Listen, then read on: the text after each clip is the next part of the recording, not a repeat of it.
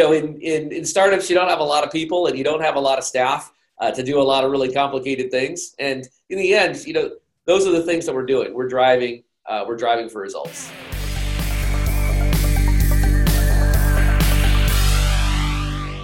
Hello, everyone. This is Ellen, the producer of The Black Line Between Sales and Marketing, with Doug Davidoff, CEO of Imagine Business Development, and Mike Donnelly, CEO of 7 Cents. Let's get started.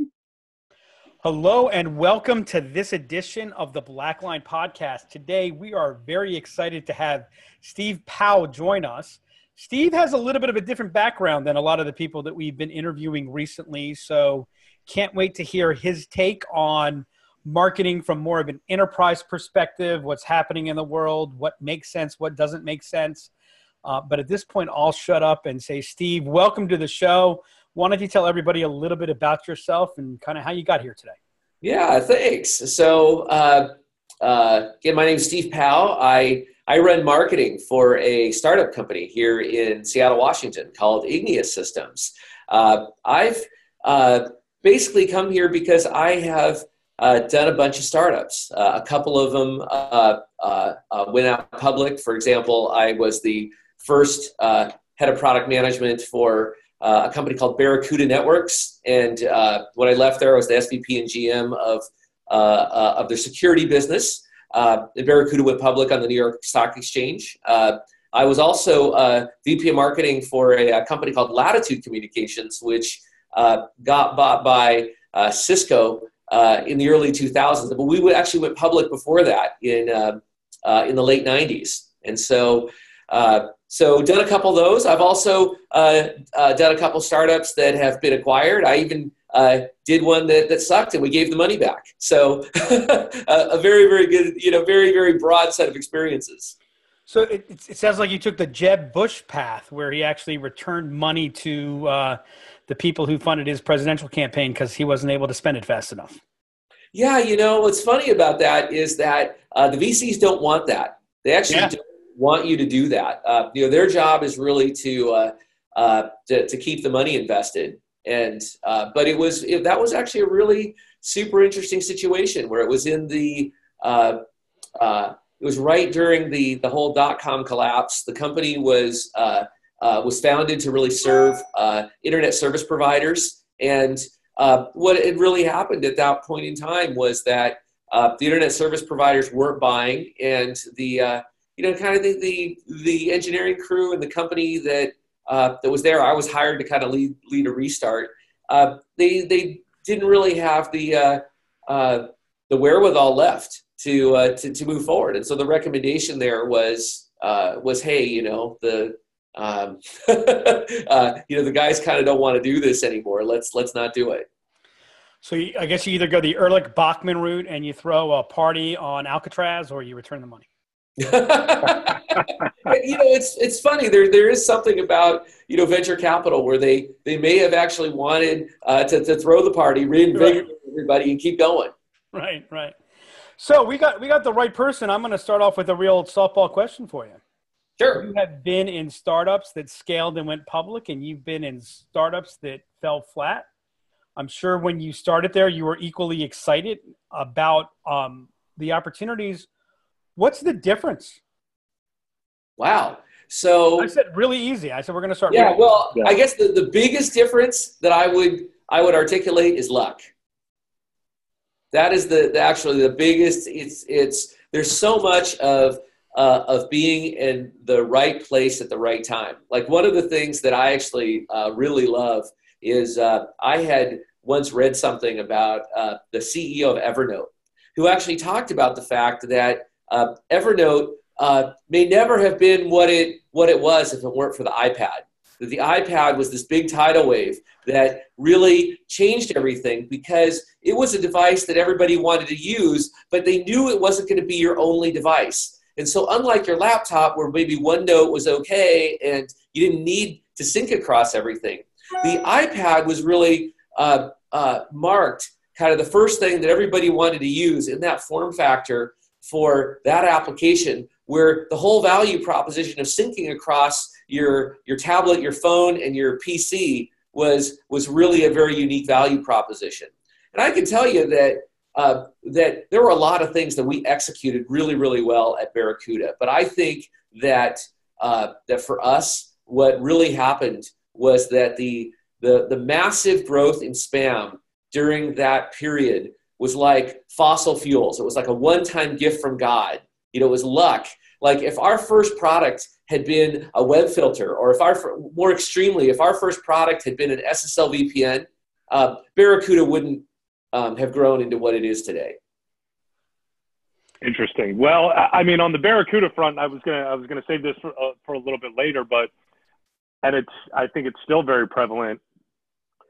I always remembered walking through the airports and just being bombarded by Barracuda, and I thought that was Doug, you're laughing, obviously. I mean, it was everywhere, and I just thought to myself, these guys are just, they're executing on all fronts. I mean, if you've got, if you were involved in that or know the backdrop of that, I'd love to. Yeah, I mean, that was the genius of Mike Peroni, who was our head of marketing at the time. And what I loved about it is that Mike is a brilliant marketing guy with great intuitions, but he's also an engineer.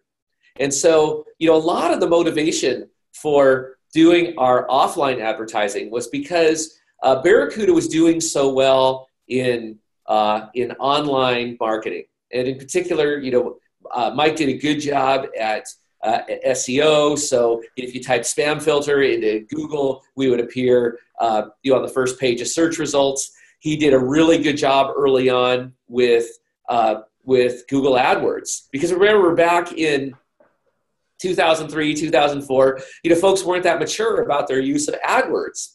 And one of the things that was really interesting, if you understand, and now Google AdWords is very well understood, where what Google is trying to optimize their algorithms for is revenue per visitor. So basically, that's the multiplier of the click-through rate in your bid price. And one of the things that started to happen during the growth of spam and anti-spam is that the bid prices for the terms were getting really expensive. So you pay a lot on a per-click basis. And what Mike actually figured out as an engineer was that, well, wait a second, if I can do things to improve my click-through rate, I'm going to pay less per click. And that was exactly at a period during like a technology recession where doing things offline was very inexpensive. The economy wasn't that good for things like airport ads and for radio ads and things of that sort. And what Mike actually figured out was, hey, if I invest a little bit there and people hear me on the radio or they see me on airport ads, they're going to be more likely to click my ad than any other anti-spam startup's ad. And so I'm going to have a higher click-through rate. And it's going to be easier for me to get the number one position in Google without the insane bid prices. And so that's where it really started. And then what Mike actually figured out was that airport ads and radio ads are actually very scalable because of syndication. So you can make creative once, and it's just about how much you're willing to spend. And so as long as the activity produces ROI, there are certain offline activities that scale very, very well. And so, now Barracuda is at the place where you will often see, it started with, hey, let's hit some target airports. But with syndication, it was like, let's hit more airports. And now you'll find that they're in multiple terminals of airports because the amount of money that you spend is really easy to scale. You don't need to go do more creative. You don't need to do more work. You call up the syndication company and you decide to spend more. And radio works the same way. So it just turned out it was a really, really great way initially for us to offset some costs of some Google AdWords, which had clear ROI. That's the whole thing. It had clear ROI to go do that. And then it kind of took a life of its own. I'm going to, Steve, I want to just say that what you just shared is probably as valuable as anything I've heard. And I don't mean to make this a love fest, but it's probably as valuable as anything I've heard in several years in marketing, and I want to hit a couple points and see where that takes us from a conversation standpoint, because you guys did two things that I see most executives not doing and most marketers not doing. And those two things were, you solved for a result rather than an action, right? And so especially if you think about the fact, even if you hadn't done the signs, the ROI you were getting from AdWords certainly justified what you were spending on it. And so you could have just continued to play that game, look at a dashboard, see a number, but you realized two things. You realized, A, what's the result we want, which is click-throughs, opportunities, and B, what's the game we're playing? How do we let's understand the rules, and let's not play by necessarily everyone else's rules. Let's understand that. And so seeing through the action is point number one. Point number two that I think is really interesting, and we'll see if we get to point 3 and 4 later. I have seen businesses, I think the number one mistake I see marketing organizations and entrepreneurs make is they do something and it works. And so you know what they do? They stop doing it. They go, oh, wait, now we got to change it. And if you think about what you brought out was the scalability. You did two great things with the ads in the airports. You brought down your cost per impression, if you will, and you add it to the impact of the impression, because you don't see the sign the first time and you don't see the sign the second time and you don't see the sign the third time. But when it's there again and again and again, and it's the same thing to the rest of the world, that's when it actually begins to have its impact. Yeah. Well, and that's really, the whole thing. There's an economic term, the law of increasing returns. And at Barracuda, we often used the law of increasing returns to talk about how our anti-spam business grew. Because in the early days, Barracuda leveraged a lot of open source technology. We built on, ClamAV and Spam Assassin, and we got a lot of customers. But what's interesting is that getting a lot of customers actually makes your corpus of spam much better, which gives you the capability to get better at anti-spam protection. So what's interesting is you start off with volume, but actually volume and scale actually creates expertise. And that expertise is actually what drives you forward. So today, a very small percentage of Barracuda's code base is open source because we were able to use that expertise and develop better products. And that was, and what's funny is what you're describing is that same thing became true of the marketing, which is actually the more you advertise in certain venues, the more effective that it becomes. And radio and airport ads, certainly became that, which is that in the beginning it would be we get happy every time somebody said, hey, you know what, my boss put a sticky note on my desk that said he saw your ad in the airport and said, hey, we have an anti-spam problem. Have you looked into this? And our number was 888 anti-spam. So you get happy when things would happen. Today we are actually at the point where within the target markets, which you will find, owners of mid-market businesses, presidents of mid-market businesses have awareness of what their IT guys are actually using in that part of it. And so there definitely is a law of increasing returns, not just with the technology of that business, but also with the brand. Yeah, there was a little bit of intel inside in there too, because if you hadn't done that, it would have been, my firewall. Who cares? As opposed to Barracuda. And I'm curious your take on this as a marketer with what you're doing, because I'm sure you're on the trend of measuring everything, data-driven, data-backed decisions. If Barracuda were to be around today, would you guys have had the guts to do that airport advertising when someone said, well, how are we going to measure the impressions and impact of that? I think that one of the things is that right now the market for the airport ads for technology companies is so competitive that I don't think that we would have done it. Like right now, the beauty of what happened with Barracuda is that they have such a long-standing relationship with all these advertisers that they can still actually get the pricing at scale. But I think that Barracuda would have done something else. I'll give you when I really saw the genius of Mike Roney was, and this was really cool at the time, was that Mike was into surfing, and it used to be a big wave surf event called the Mavericks. Are you familiar with that? Yep. I know Yeah. Mike Donnelly is. He's our resident surfing expert. Yeah. So it turns out that there was one year that what Mike did, he said, "Hey, what we're going to do is we're going to match the prize money of the Mavericks."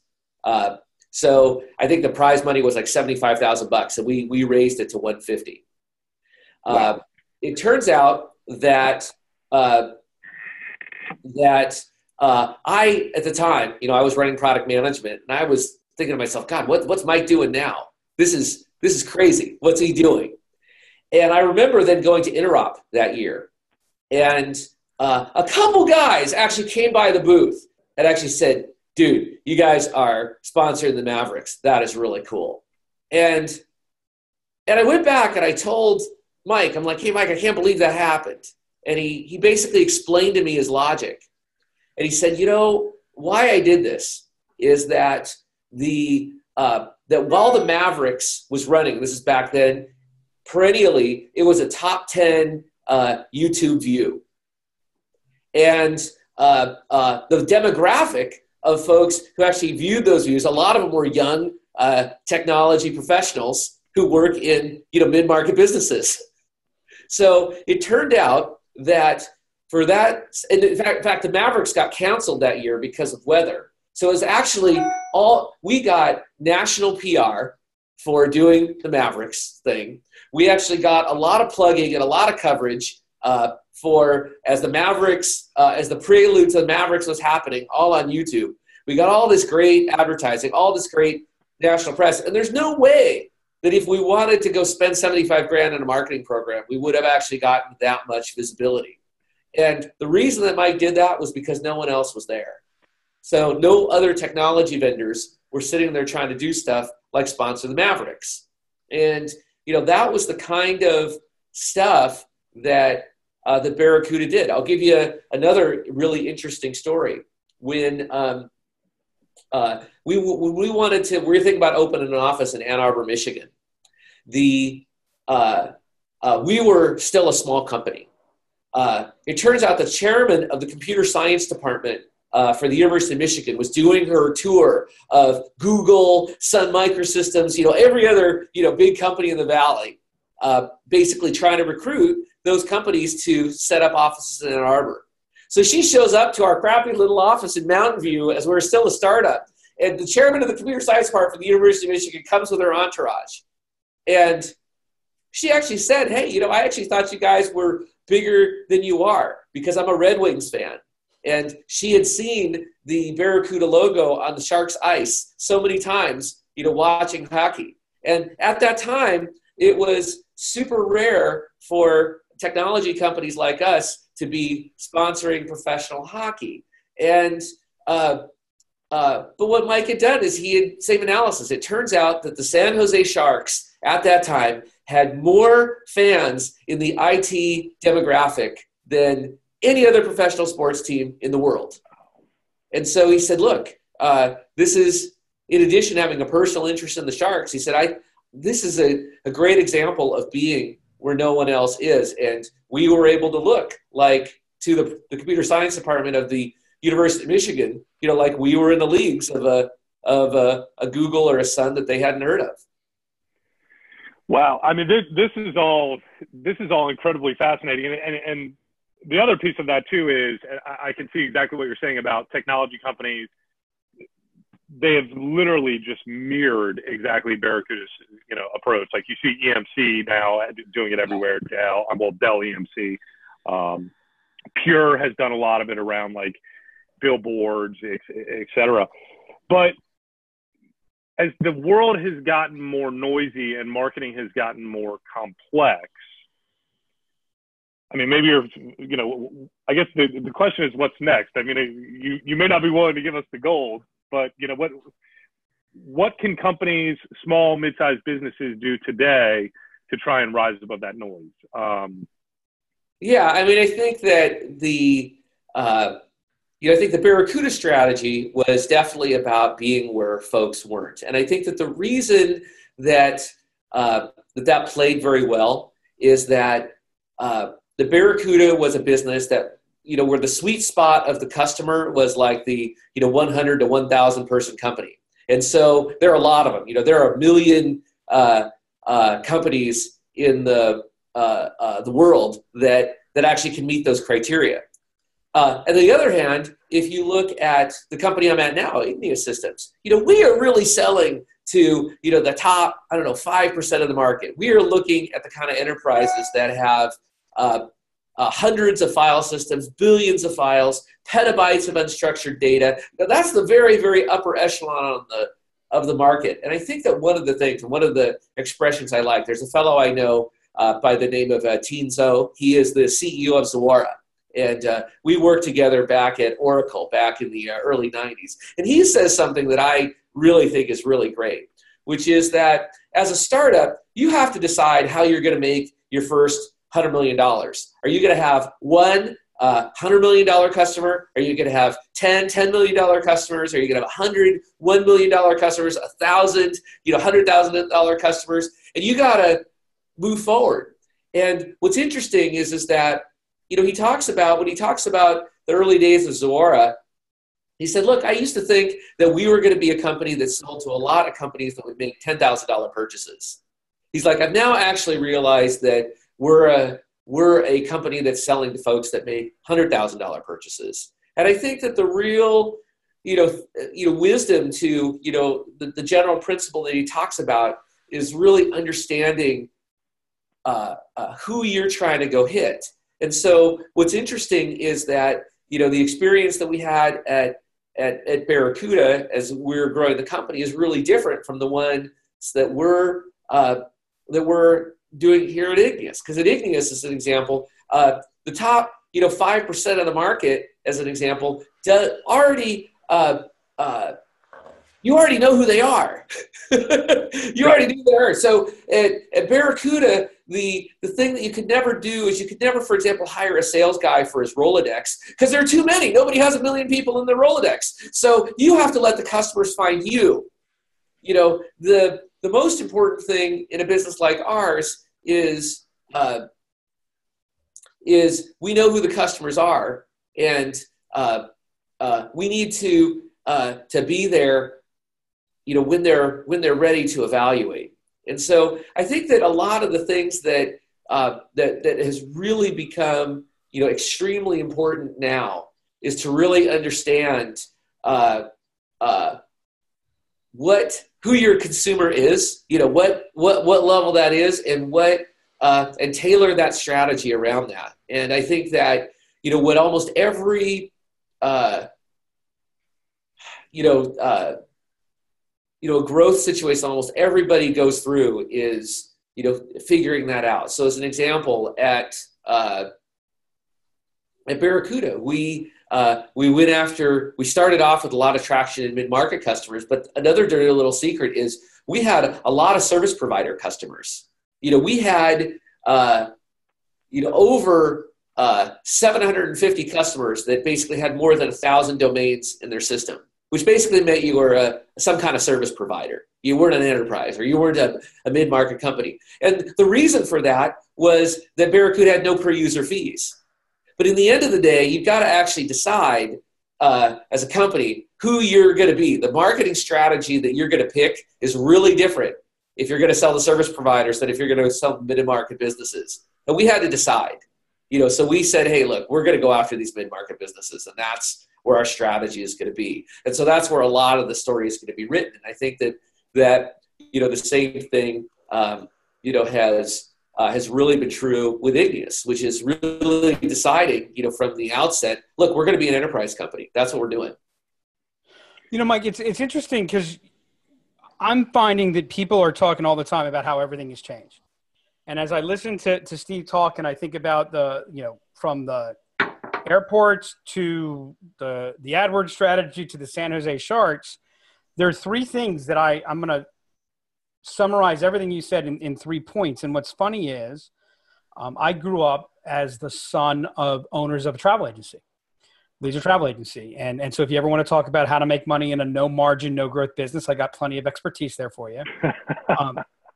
But even before I got to college, even before I knew that I wanted to do business, though I think I always kind of knew that, it's what my parents taught me. Number one, know your model, right? How are you going to make your first $100 million? Okay, my parents didn't quite get there, but not for lack of trying. But, know your model, which is going to draw a whole bunch of different things. Focus on the result, not the tactic. And I think we get all tied into tactics. Right. And that's why you saw the San Jose Sharks and you saw all that and then the third piece is fish where the fish are. Right. Not, oh, hey, this company over there is having this great thing. Did you hear Facebook is where it's at? I have a client that, social, we got to do social. Oh my God, we got our CEO wants social. And I told him social is the thing. And I said, okay, do me a favor. Send me the 25 customers that you most want to do business with. And we went ahead and we looked at their personas. We identified we actually had already sourced the list for them. And we went ahead on those 25 companies, total of about 75 names. We took a look to see what social media presence they had. And I think the largest following, I think one person had 125 people on LinkedIn, 125 connections. And I think one person had 37 tweets. Right. And that was about the social media footprint. And I said, look, we can do all you want to do in social media. You should probably know that none of the people that you want to do business with are there. Right. And so we jump around to all these things and we follow someone else's model. We get tied into the tactics and we forget we got to be where the fish we want to catch are. Is business any more complicated than those three things? Know your model, focus on the result, and fish where the fish are. Yeah, I think that is, that's a pretty good summary. In startups, you don't have a lot of people and you don't have a lot of staff to do a lot of really complicated things. And in the end, those are the things that we're doing. We're driving for results. Sorry, I'm going to let you go back to it, Mike, because you just reminded me of the fourth thing. My parents didn't tell me this one. I learned this one later. Less is better. And that gets to the see, I know the law of diminishing returns. What was it? The law of increasing? What was that?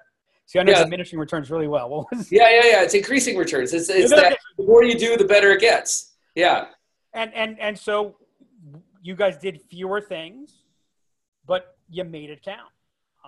So fascinating right there. Mike, did you have a question?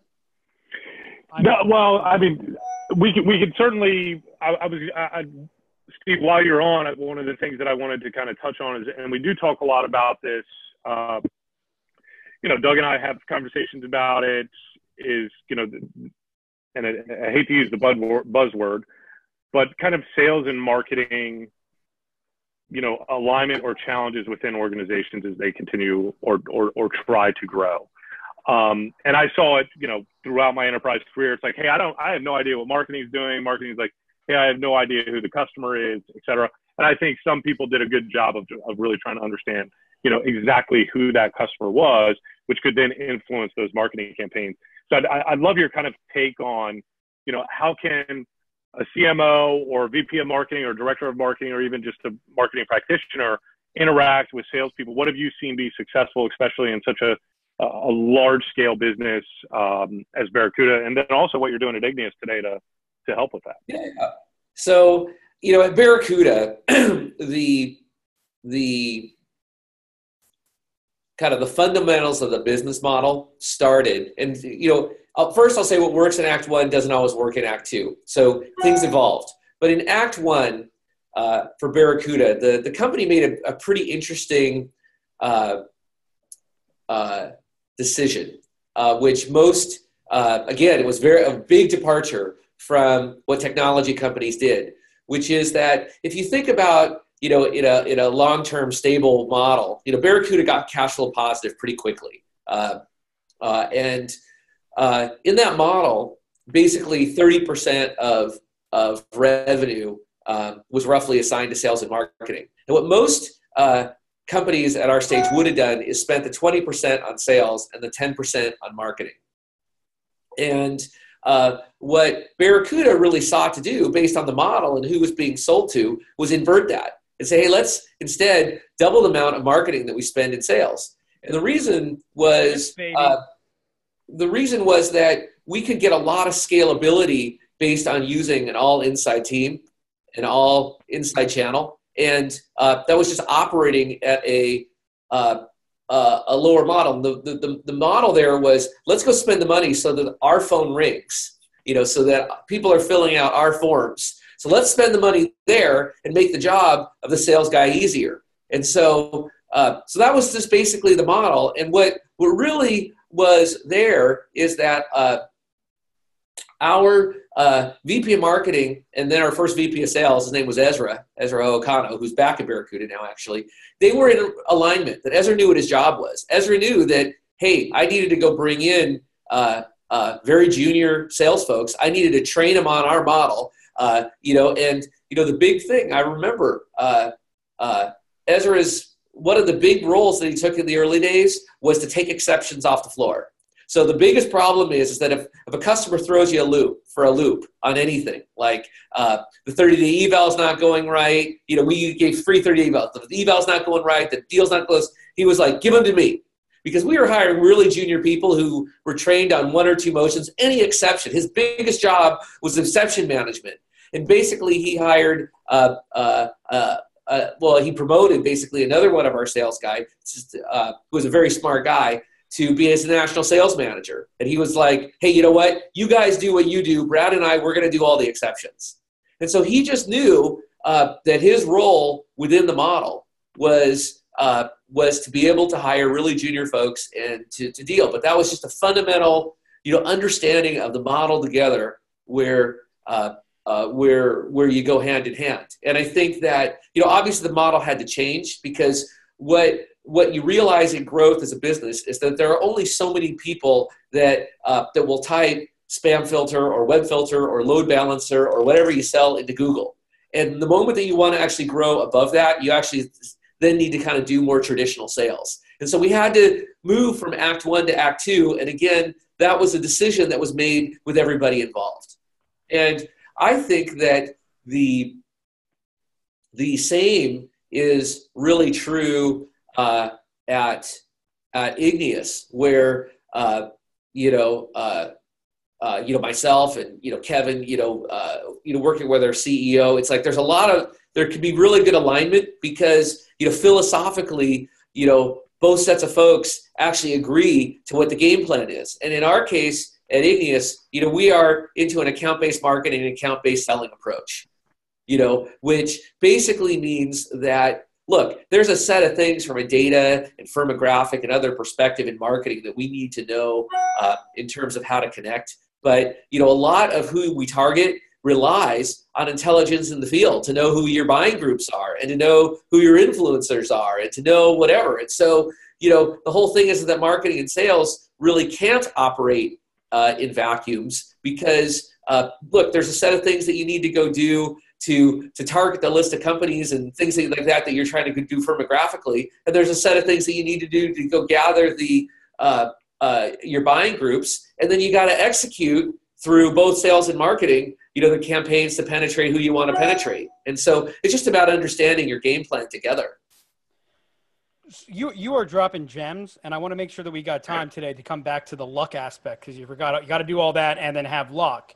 Absolutely. We'll come back there, but I want to hit a couple points, especially as it relates to what I think our audience is, and potentially even challenge you a little bit. Maybe I'm going to tell you what your strategy really was, because that's who I am. That's how I roll. I think it was interesting that you talked about 2-to-1 sales to marketing is how most people did it. You guys inverted it. I've been saying for years, if you're looking to get growth going, you should be allocating 65-70% to the top of your funnel. I think in today's world, the definition of sales and marketing is changing, and we can't even call it that anymore.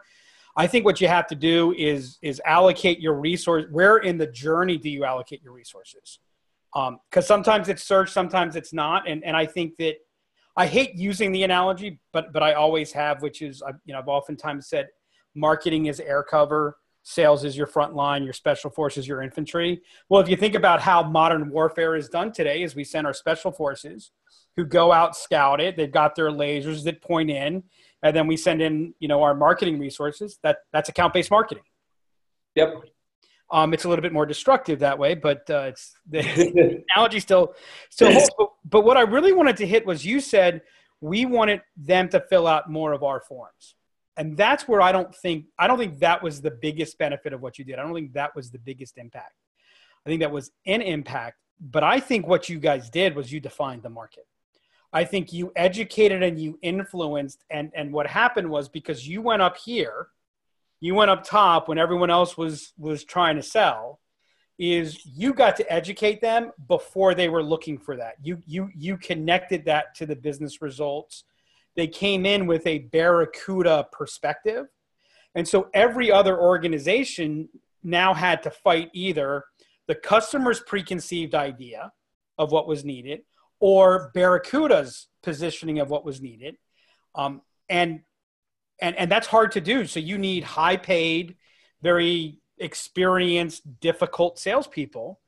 And what's interesting, I think, is the more you educate your market, the more you define the point of view, the more that you're driving that aspect, you don't need more than junior people to sell. Well, actually, 80% of what you're selling. Actually, I'll take it the other way, which is that Barracuda did no education of the market. So one of the things that, one of the criteria that we picked for every market that we went into is there had to be an alternative at the high end and at the low end. And what I meant by that is that remember that a lot of the early players in the anti-spam appliance space were folks like Ironport, Cipher Trust, MirrorPoint, Tumbleweed, all these guys. So in the enterprise, there was already the understanding that you just didn't install Symantec on the Exchange server. That didn't work. There was an understanding that you put an appliance in front. And at the same time, there was also the understanding at the consumer level that you did anti-spam in your Symantec or your McAfee or your antivirus software at the desktop. Similarly, as we got in the web filtering market, there was already, Blue Coat and WebSense and all these guys at the upper end of the market, where at the high end, enterprises knew that there were web filters. And at the low end, there was already NetNanny.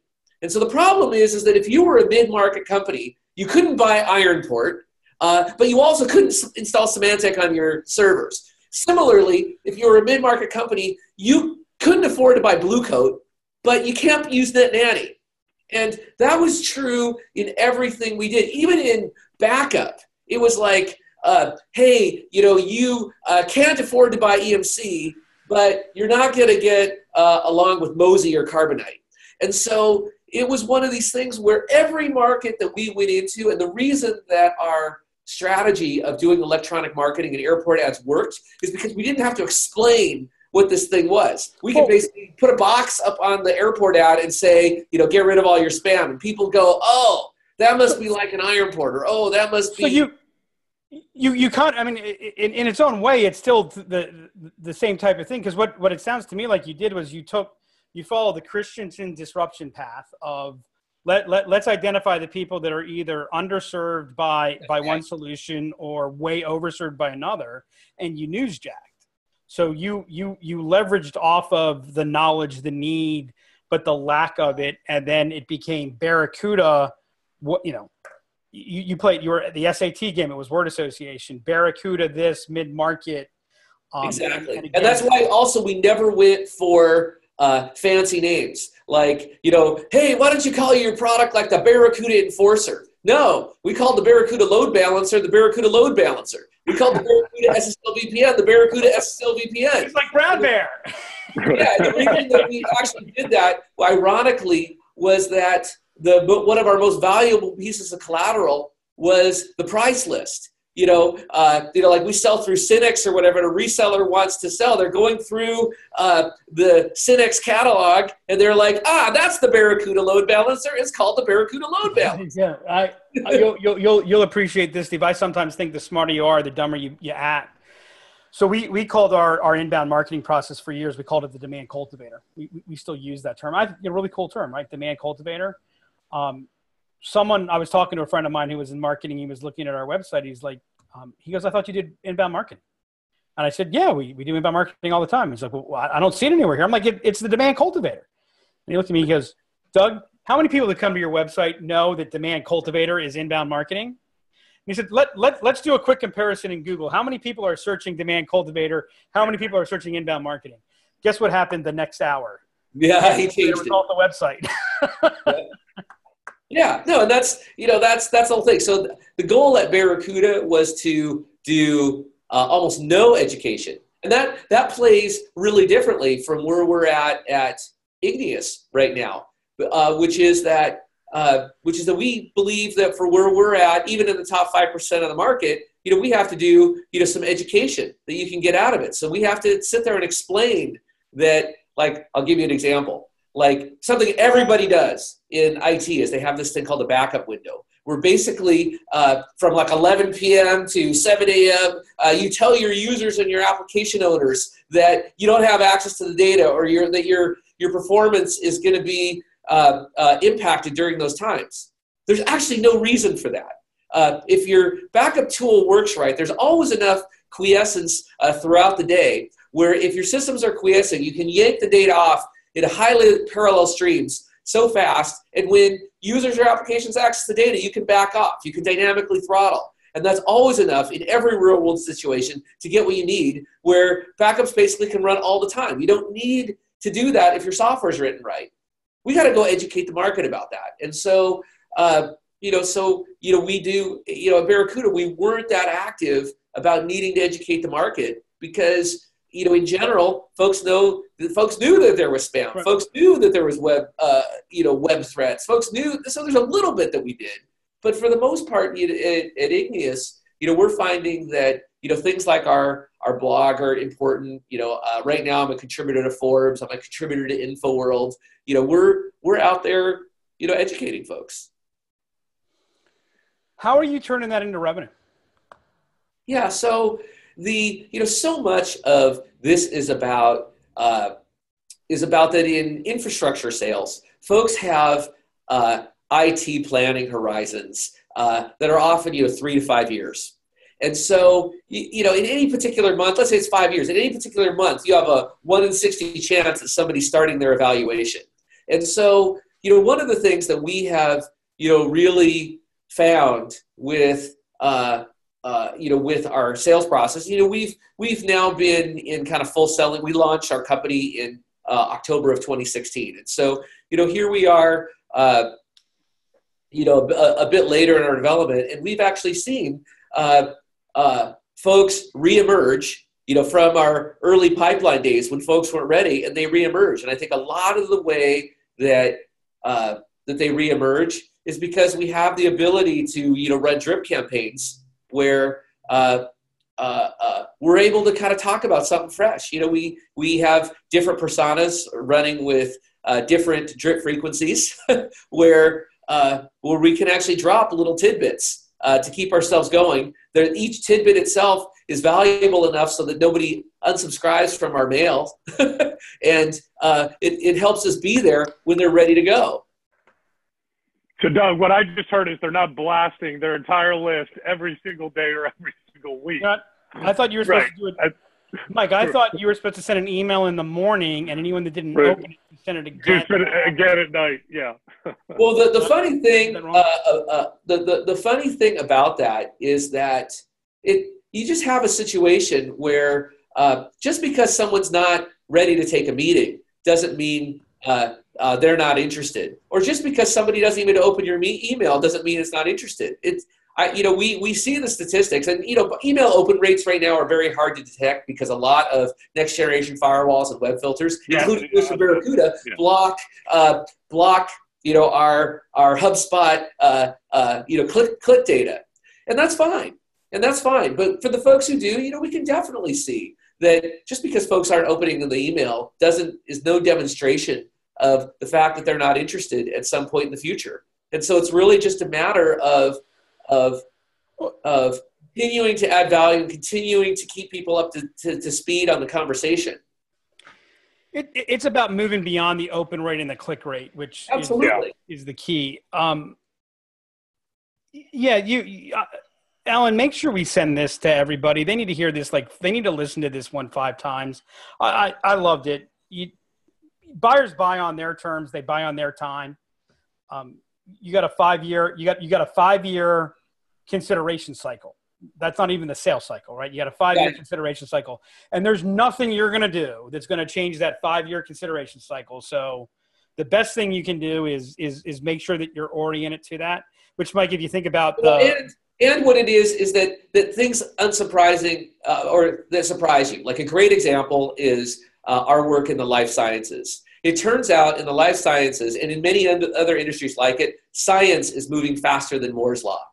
So, for example, the price of genomics equipment has gone down by a factor of 5, on a yearly basis, for quite some time. Moore's law is a doubling of transistors every 2 years, right? But what you're seeing is that science is moving faster than Moore's law. And so you're at a place where the IT planning horizon based on Moore's law, which was set up for the next 3 years, no longer works when all your scientists are upgrading their equipment every year and generating 5 times more data than they were the year before. And so this is not the IDC 30% a year growth in data. This is a lot more significant because the science is moving really fast. And what's interesting is that because of AI and machine learning, a lot of data that you used to allow to be in cold archives and archived out to tape is stuff that you actually want to be able to bring back to run machine learning on. And so there's not only a growth of the data, but a desire to keep it longer. And so it's one of these things where a lot of IT professionals in the life sciences have been saying, you know what, even though I plan to look at, revisit this contract or revisit this strategy in 3 years, I got to do it now. And so we have to be there as they're hitting that aha moment. So for the audience, and just to add on to what you just said, Steve. So I started my career as a software developer for Celera Genomics, which was the company that mapped the human. Sorry, genome. Mike, you started your career as a geologist. You were the rock guy. No. I actually full disclosure. Geology. I studied geology in college. Okay. So from a cost perspective, like you talk about orders of magnitude, we had 300 Applied Biosystems sequencers. Each one of those sequencers cost $450,000. Wow. And we had 300 of them. Additionally, it wasn't even the cost of the sequencers. It was the cost of the reagents that went in there to sequence the DNA. And at that point, we were spending around $10,000 a day just to run those sequencers. Now you can buy a sequencer that, like you said, produces 10x more data in a single day than one of those systems could produce in a single year. The reagents for them are, a couple dollars a day, and those machines you can now buy for $5,000. So what cost us, and Craig Venner, who is one of the godfathers of the human genome, what cost, I think it was like $10 million to sequence Craig's genome, you can now do for less than $1,000. Yeah, absolutely. Mike, I never knew you were this smart. I'm really not. But science is moving faster than IT, and so for us, we are definitely seeing that even though they're sort of traditionally within IT potentially a 3 to 5 year consideration cycle. It's kind of like right now microscopy is where genomics was 3 years ago, where the advances in electron microscopy are such that everybody's upgraded their equipment and generating just a bunch more data. I think the lesson here in the limited time we have is, with the approach that you're taking, and for those that are not in the direct science space that's having that direct impact, is when you position yourself to be helpful and you align yourself to what happens on your customer. And this is actually going to be a great tangent to our luck component. You actually position yourself to be lucky. Whereas when you're working so hard and you're pressing so hard, make the sale, hit the number, you miss all that luck. You miss all those things. You create that negative equity. And I can just point out to anybody, just think of, I know for me, this is true. I met my wife about 2 weeks after I realized that, for the next few years, it's just, I'm going to be focused on my business and this, and I'm not even looking anymore. It's not worth it. And all of a sudden, the next thing I went to that I got forced to go to, and literally, by the way, I brought work to this thing because I'm like, this is just going to be, this is so stupid. I can't believe I'm going there. And lo and behold, I meet the woman who I marry 10 months later. And it's kind of that same thing. You put yourself out there, you create value, and the people find you, right? I mean, it's not direct. It's not they Googled you. It's just you're out there. You've got that point of view. There's something there. So let me ask this question so that we do address it. I'm sorry, because I want to talk about luck, but Mike, you wanted to say something. So Yes, I wanted to ask Steve your perspective on this, because I think it's a challenge for some organizations to either to invest in, or they don't know how to invest in. And Doug, I mean, feel free to jump in as well. But you referenced a gentleman on your team at Barracuda, Mike, a few times, and that he was an engineer as a background. You know, that was his background. And one of the things that I see very, very often in the realm of marketing is that a lot of marketing organizations are missing kind of that engineering component. I'd love to get your take on that of do you feel, whether or not you're an enterprise organization, small to medium-sized business, you know, you're kind of growing, but do you really feel that engineer, and personally I do, can have that much of an impact? Anybody that has kind of that engineering mindset versus the creative mindset? Well, you know, I'm biased. So, you know, I have a bachelor's and master's degree in electrical engineering from MIT. You know, I have an engineering background, so I'm biased. What year did you graduate? I graduated, my undergrad is 89. My master's was in 90. You overlapped when my brother was there. My brother graduated MIT aeronautics engineering and history. Oh, course 16 and course 21. Awesome. Yeah. How about this? Sorry, I digress. How about that? Yeah. So MIT electric engineering. Pick that. That's where you were when I interrupted you. Yeah, no. So I have a bias, and what was interesting is my first job after getting my master's was as an associate product manager at Oracle. And what's interesting is that at that time, you know, I think that Larry Ellison kind of, you know, had a predisposition, you know, to kind of hire the entry-level product managers of folks who had advanced degrees in engineering, you know, and so that was you know, that was at that time, you know, when I joined Oracle back in 1990, you know, that was the profile of many of my peers, you know, with that engineering background. So so I think it helps. On the other hand, I also know many talented marketers who do not have engineering degrees, and so I think more than anything, it's a mindset. My take, which gets close to that, and I don't have an engineering degree, and my brother does, as I mentioned. Yeah, I'm not saying that I say this. I'm not saying that you need to have that engineering degree. But having somebody that has that more technical mindset on your team. I don't think it's the technical mindset. I think everybody needs a systems thinker. And I think when you're in engineering, you learn systems, and you learn that just because these two things are located next to each other doesn't mean that's where the problem is per se.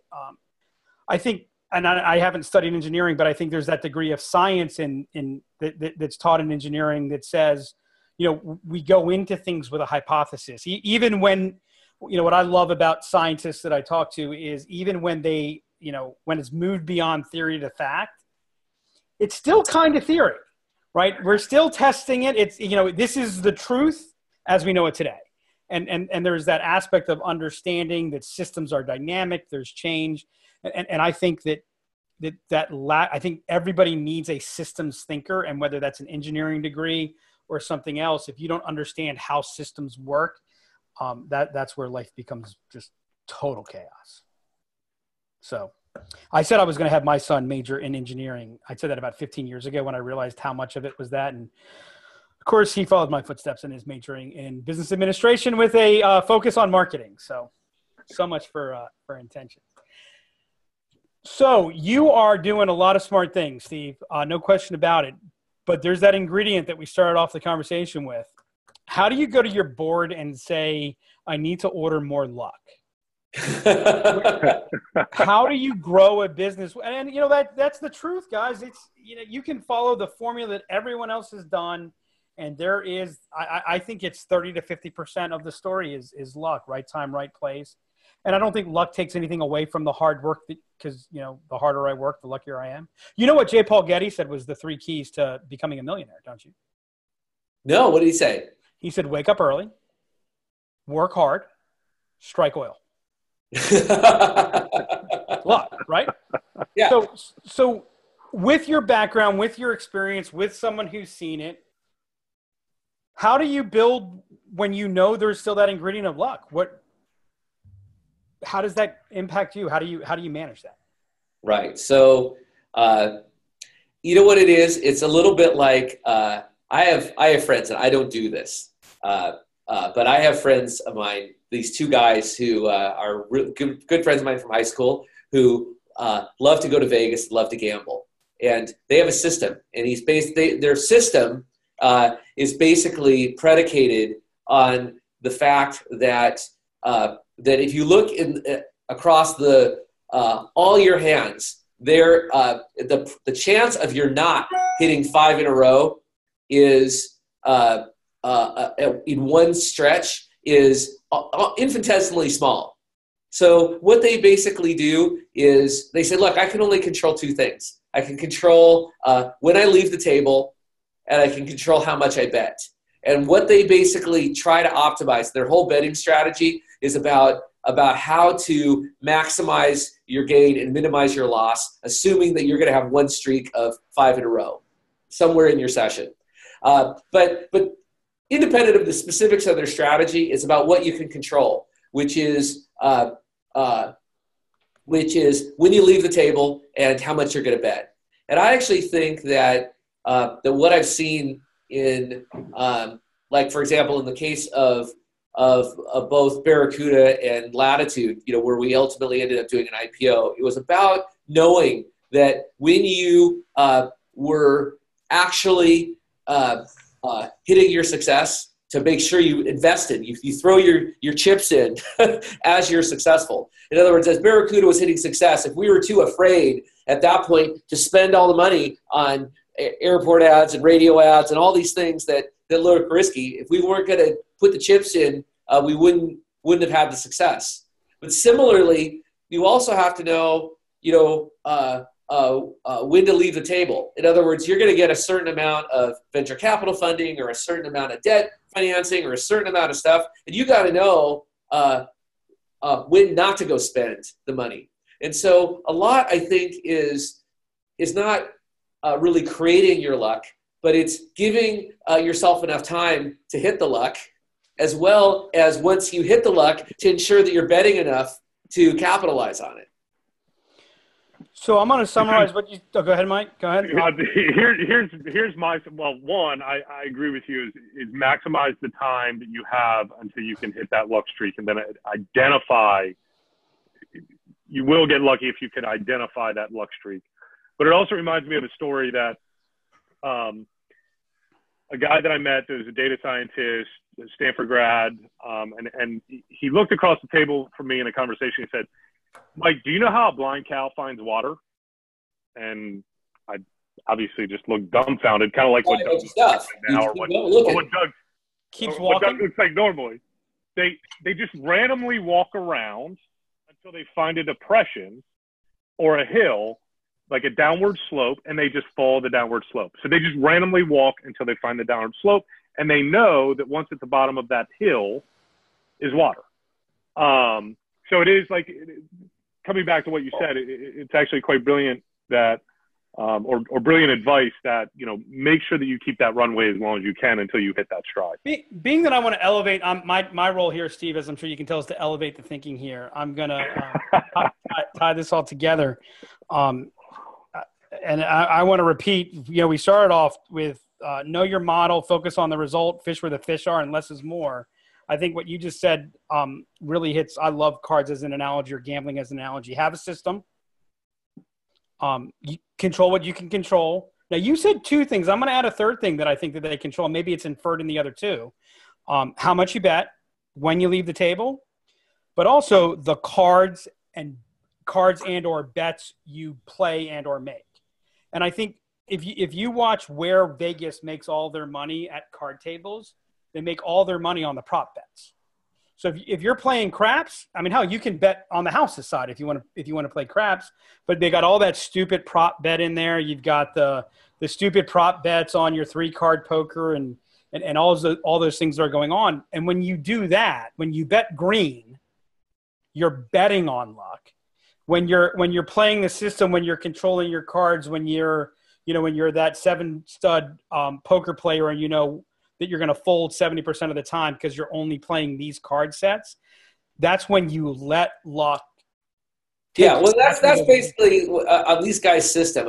Some of the details of their system are basically around the need to break even and be slightly negative during your session throughout the whole thing. So it's a very strict rule process. And one of the things that they do in their system is to get the maximum house odds. To get the most favorable rules, they always play 6-deck shoes and higher, because the casino gives you the most lax rules, so you can stay in that position the longest. So because they're concerned about card counting and other things, they're like, the rules get way too restrictive when you play at different tables. We could go on. We're about to get the triple exclamation points from Ellen here. Steve, this was I didn't even ask half the questions that I came on here planning to ask you. This was can I be your new best friend? This was Mike, we talk about business acumen all the time. This was amazing. This was, and it's all it doesn't require a rocket scientist or an electrical engineer to understand what we talk about. Yeah, no, it's fun to be on this and have a conversation. It's great. This was awesome. So, Steve, thanks so much. Hopefully we'll have you on again soon, and we can talk about all the craziness and myths associated to marketing and marketing technology, which was my original plan to. Okay. We can definitely do that sometime. That'd be great. So cool. All righty. And thanks, everybody, for joining on this episode. Until next time. Steve, man, this was awesome.